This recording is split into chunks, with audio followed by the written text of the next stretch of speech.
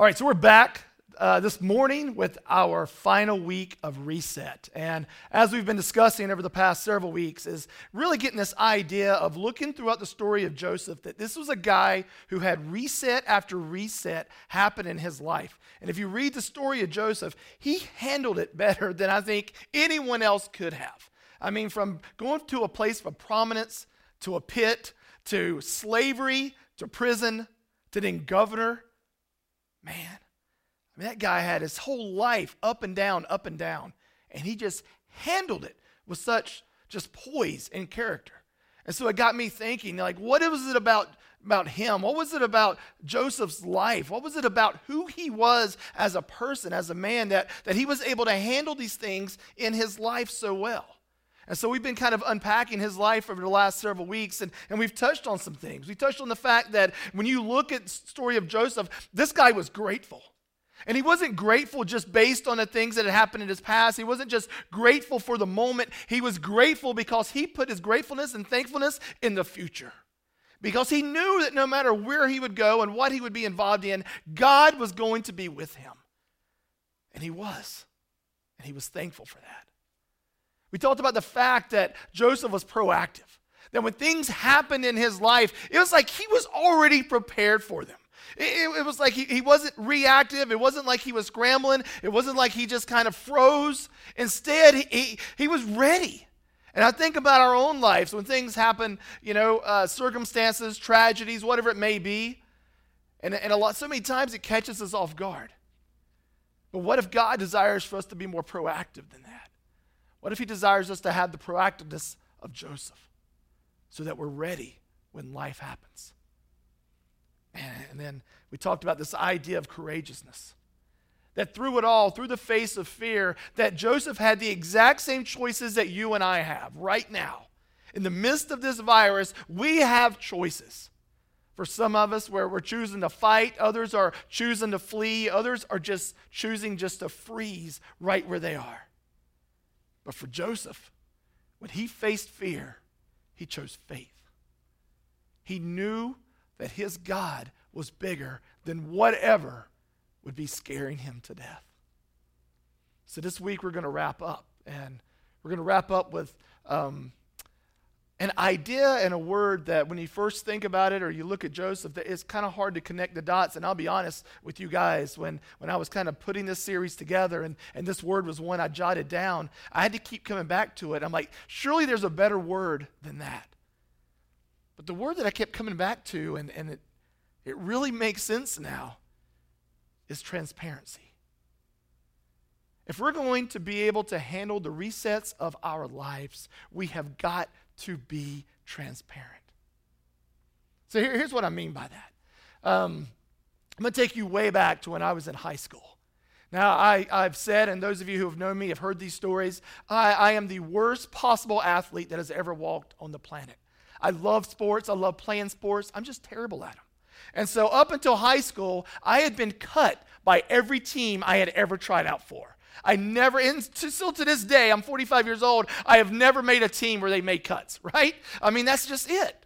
And so when I was in high school, our high school decided that they were going to have the first ever boys soccer team. And so a buddy of mine played soccer, and he was like, "Oh, Mike, you gotta come play, and it's going to be so much fun. It's going to be great, So we show up at practice that very first day, and there's a lot more guys out there than I thought were going to be out there. So then I started sweating it. Because I just assumed we had never had a soccer team before. There's no way they're going to make cuts. I mean, this is an easy way to a varsity letter. Well, I looked around, and there were several guys, and all of them, they looked like soccer players. They ran like soccer players. They dressed like soccer players, except for me. So the coach had us doing some stretches and doing some little warm-ups and things like that. And then I noticed he was going around to each one of the players, and he was asking them, "Hey, have you ever played soccer before? Have you ever played soccer before?" And to the kids that said yes, he sent them to one side of the field. To the ones that said no, and there were some that said no, I've never played soccer before, he sent them to another side of the field. Well, I'm watching all of this, and it's like separating the sheep and the goats, right? I'm like, this is it. He's just putting all of us poor suckers that have never played before in this one spot so he could walk over to them and say, "Guys, I appreciate you coming out, but we don't need your help.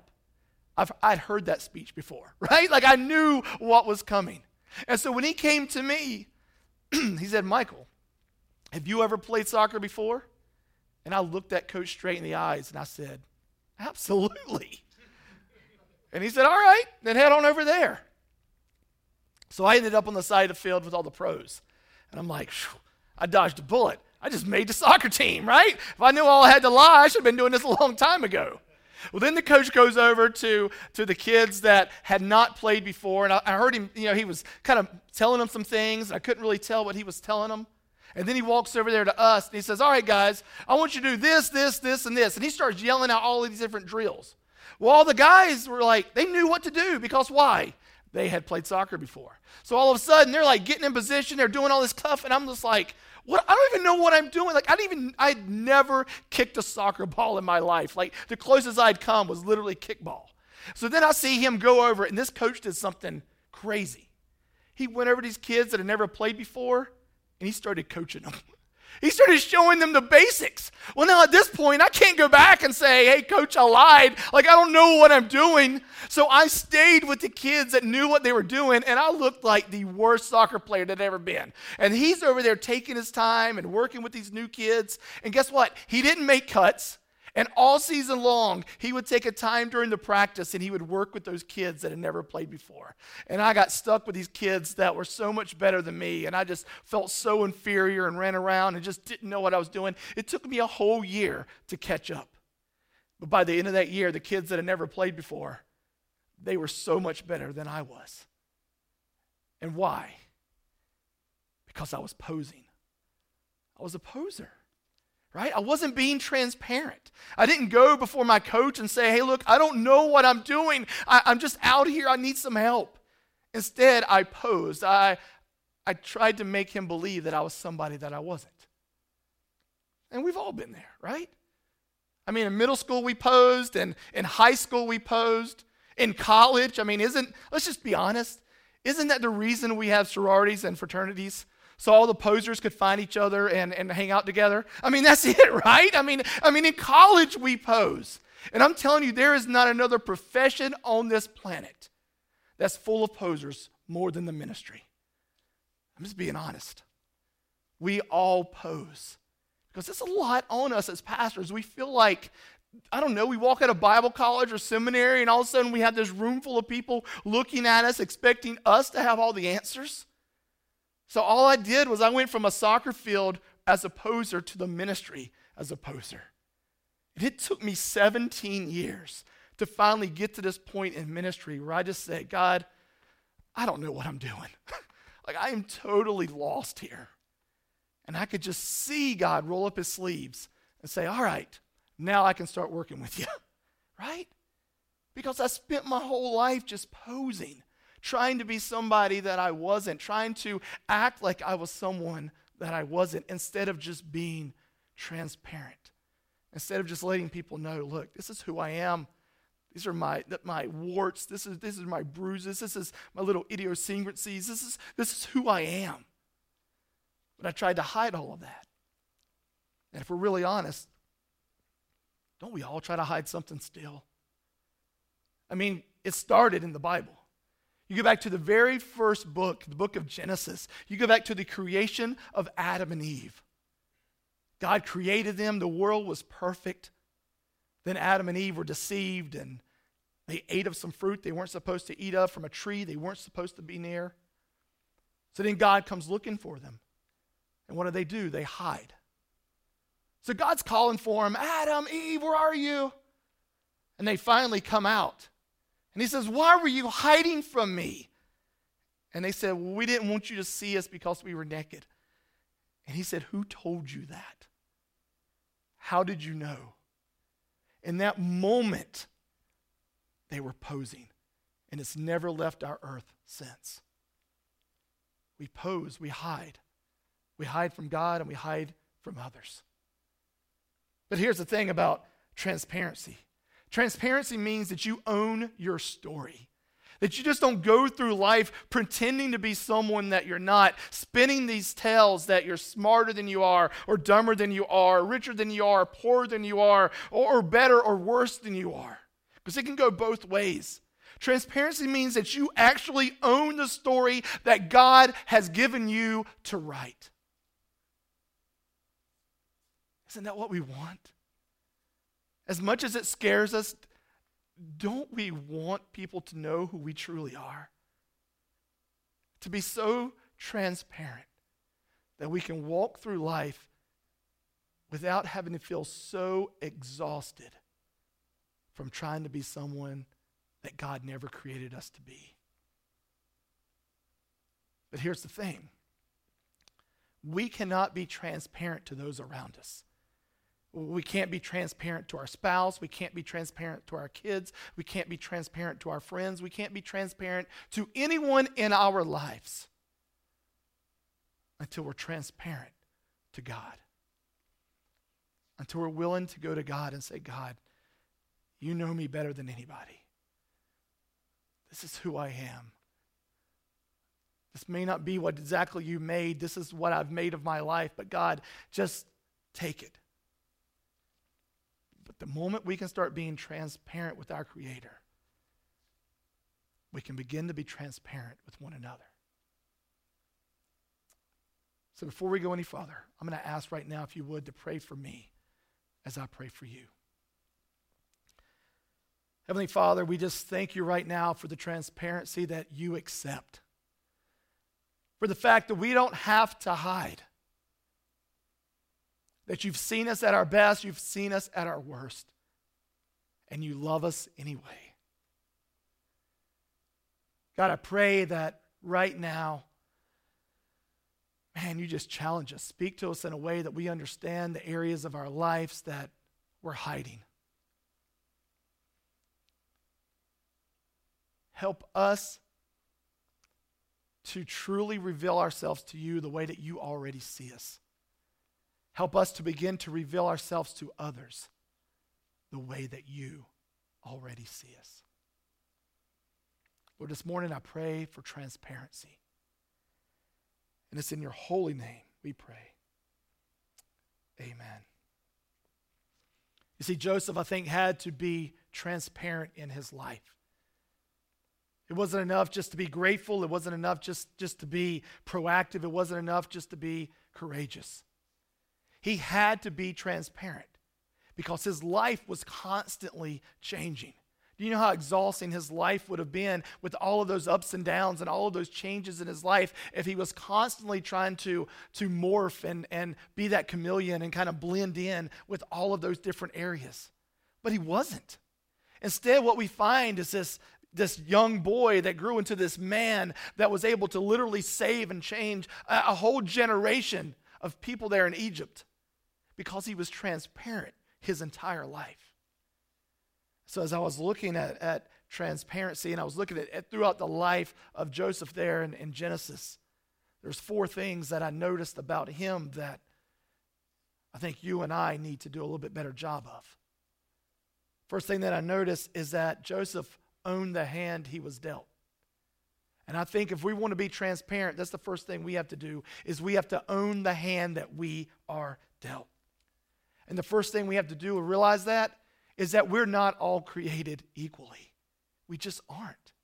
We're created equally in God's eyes. He loves every single one of us the exact same. But if you look on this planet, because this planet is broken, we are not all born with a fair share.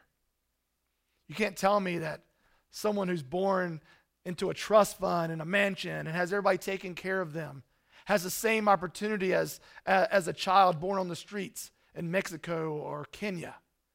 It just doesn't happen. But we have to own that about ourselves, that we have to own the hand that we've been dealt. Transparency begins when we can look around and say, all right, this is where I'm at right now. This is the hand that I've been dealt. Let me start there and start moving forward. Instead of looking at somebody else's life and wanting to mimic that and copy that, instead of looking at someone else's success or someone else's marriage or someone else's relationship with their kids or someone else's kids or jobs or whatever it may be, So many times of our lives, we want to steal that for ourselves. We want that to be the picture that we paint. You can't look on Instagram or Facebook for 5 seconds without seeing a highly edited version of all of our friends and families' lives. And we forget that that's not what their lives are like. Because that social media projects what we want our lives to be. It projects what we want people to think our lives are like. There's no transparency there. Because we haven't accepted the hand that we've been dealt. We haven't accepted the fact that we can just say, God, this is where you have me. This is my strengths. This is my weaknesses. This is my sphere of influence. This is what I can do. The moment that we can say, all right, I accept this, that's the moment that we can become comfortable with that hand that we've been dealt. We can become comfortable with that life and where we're at in life. No matter what your job or your bank account or how many friends or Facebook likes you have, it doesn't matter. Because we are owning our story. We're owning the hand that we have been dealt. The second thing that I noticed that he did, Joseph owned his wounds. And we have to own our wounds. If we truly want to be transparent, we have to own the hurt that we have. We all have a story. We have all been hurt. We all have things in our lives that when we flash back, when we think about, almost like PTSD, we don't want to think about those things. But I believe this. Inside of every 40-year-old adult is a 10-year-old child that is hiding behind the sofa of your soul because they're hurt and they're scared and they're wounded. And we don't let that child out and we don't deal with those wounds. And when we don't deal with those wounds, we cover them up and we hide from them. And we act certain ways as we mature. We act certain ways as we grow up as adults. The way we treat other family members, the way that we treat our own kids or our spouse or the people that we work with or the people around us in our lives. They're all triggers. Those things, the way we treat them are wounds that we have that we've not taken care of. If we want to truly be transparent, we have to understand that we have been wounded. And that wounds can heal. Wounds can be forgiven. Wounds can even, you can even move past them. But those scars will always remain. And it's those scars that God allows us to be transparent and to not just help heal yourself, but help to heal others. Our central chapter and here at Project Re3, you guys who are part of our community, you know this, we're based on Isaiah 58.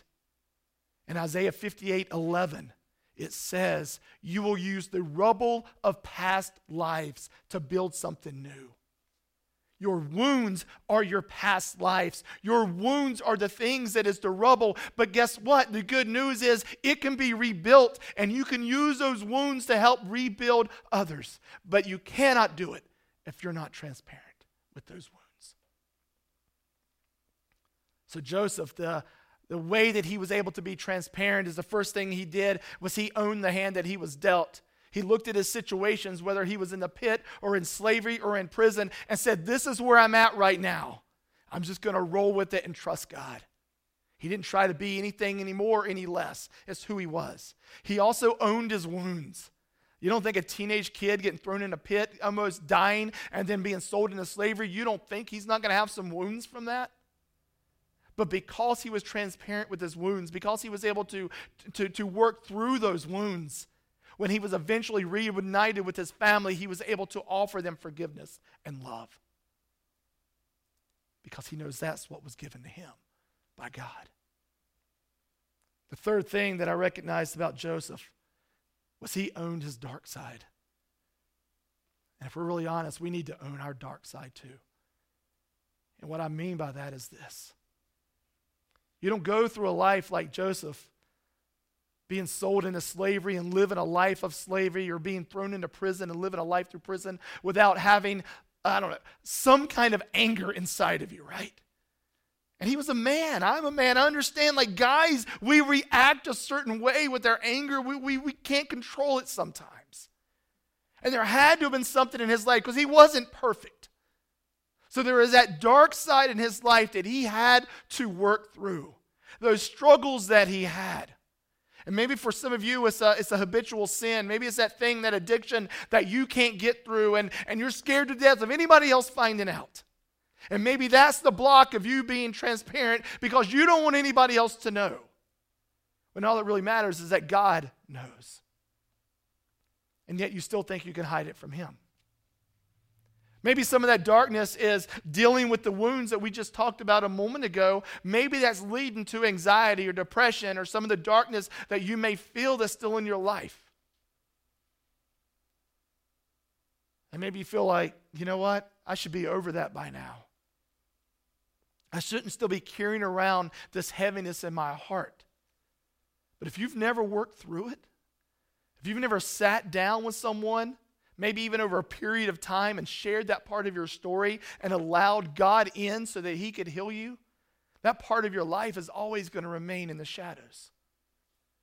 And one of the best things I ever did was many years ago, I started going to counseling. I mean, I couldn't just sit in my offices and at whatever churches I was at and counsel the people who could come in and sit with me when I had all this stuff in my life. And so, yeah, I go see a counselor. I just had a phone counseling appointment a couple weeks ago, right? Because I need that. We all need that. That if we're going to be transparent, we have to work through our stuff. We have to shine light on the darkness in the corners of our lives if we're really going to be transparent. So Joseph, just like us, we need to own the hand that we've been dealt. We need to own our wounds. We need to own our dark side. And the last thing he did was this. And what we need to do during this situation of COVID, we need to own our commitments. We need to own our commitments. And what I mean by that is this. Throughout Joseph's life, he had a choice. And one of the choices was he could do for him or he could do for God. And over and over, you see again, he just recommits and commits his life to God. If I'm going to be a slave, I'm going to be the most glorious slave I can be for God. Man, if I'm going to be in prison, I'm going to be the greatest prisoner that's ever lived for God. And then when he was elevated to governor, when he had a chance with his family literally kneeling down in front of him, to squash them, to ban them, to heap all of the coals of his life onto them, he kept his commitment, which was, God, I'm going to be the best son and brother that I can possibly be for you. And I think about commitments that we've made. If you're watching this or listening to this right now and you're a believer, you've made a commitment. You've committed your life to Christ. How's that going? How is your life in your commitments held up during these last 8 weeks of COVID? Because I'm telling you what, if these last 8 weeks have not changed you in some way for the better, then you've wasted these last 8 weeks. You've wasted your commitment to God. If you're not closer now to your family because you're spending more time with them, if you're not, managing your money better because you're not going out and blowing it on things that you shouldn't be, if you're not spending as much time at work because you're not able to work as much, so you actually get to be around more and be present, if those things aren't better in your life, that's on you. God has given us a chance for a reset. He's given us a chance to reset our marriages, to reset our relationship with our kids, with our parents, to reset our jobs, to reset our careers, to reset our finances, to reset our relationship with Him. As a pastor, I thank God that churches are able to reset. Because way too long, churches have held on to things that they didn't need to hang on to. And I think we're realizing after 8 weeks that we can actually live without some of these things. And maybe the way that we've always done ministry doesn't have to be the way that we do it in the future. That we made a commitment to God, not our past. What commitments have you made that you're falling short of? You have to own them. If you're not a believer, if you stumbled upon this video or this podcast,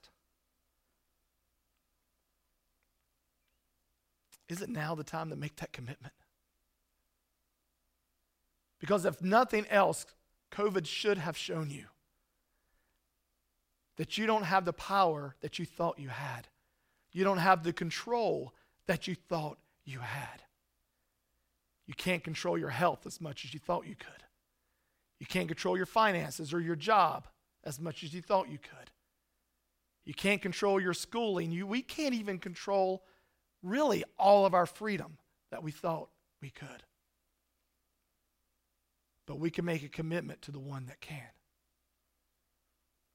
To the God that can give you health. The God that can watch over you no matter what your bank account or your job says. The God that can be there to bring you peace when your life is riddled with depression and anxiety and worry and fear. Is it now the time to make a commitment to him? So no matter where you're at this morning, no matter what your life looks like or feels like, there has never been a better time for a fresh start than right now. Now is the time to reset everything. And my prayer for me, my prayer for you, is to follow the example of Joseph. And through our thankfulness, our gratefulness, through our proactiveness, our courageousness, and our transparency, that God will reset our lives to be the men and women that he has created us and called us to be. That is my prayer for every one of us.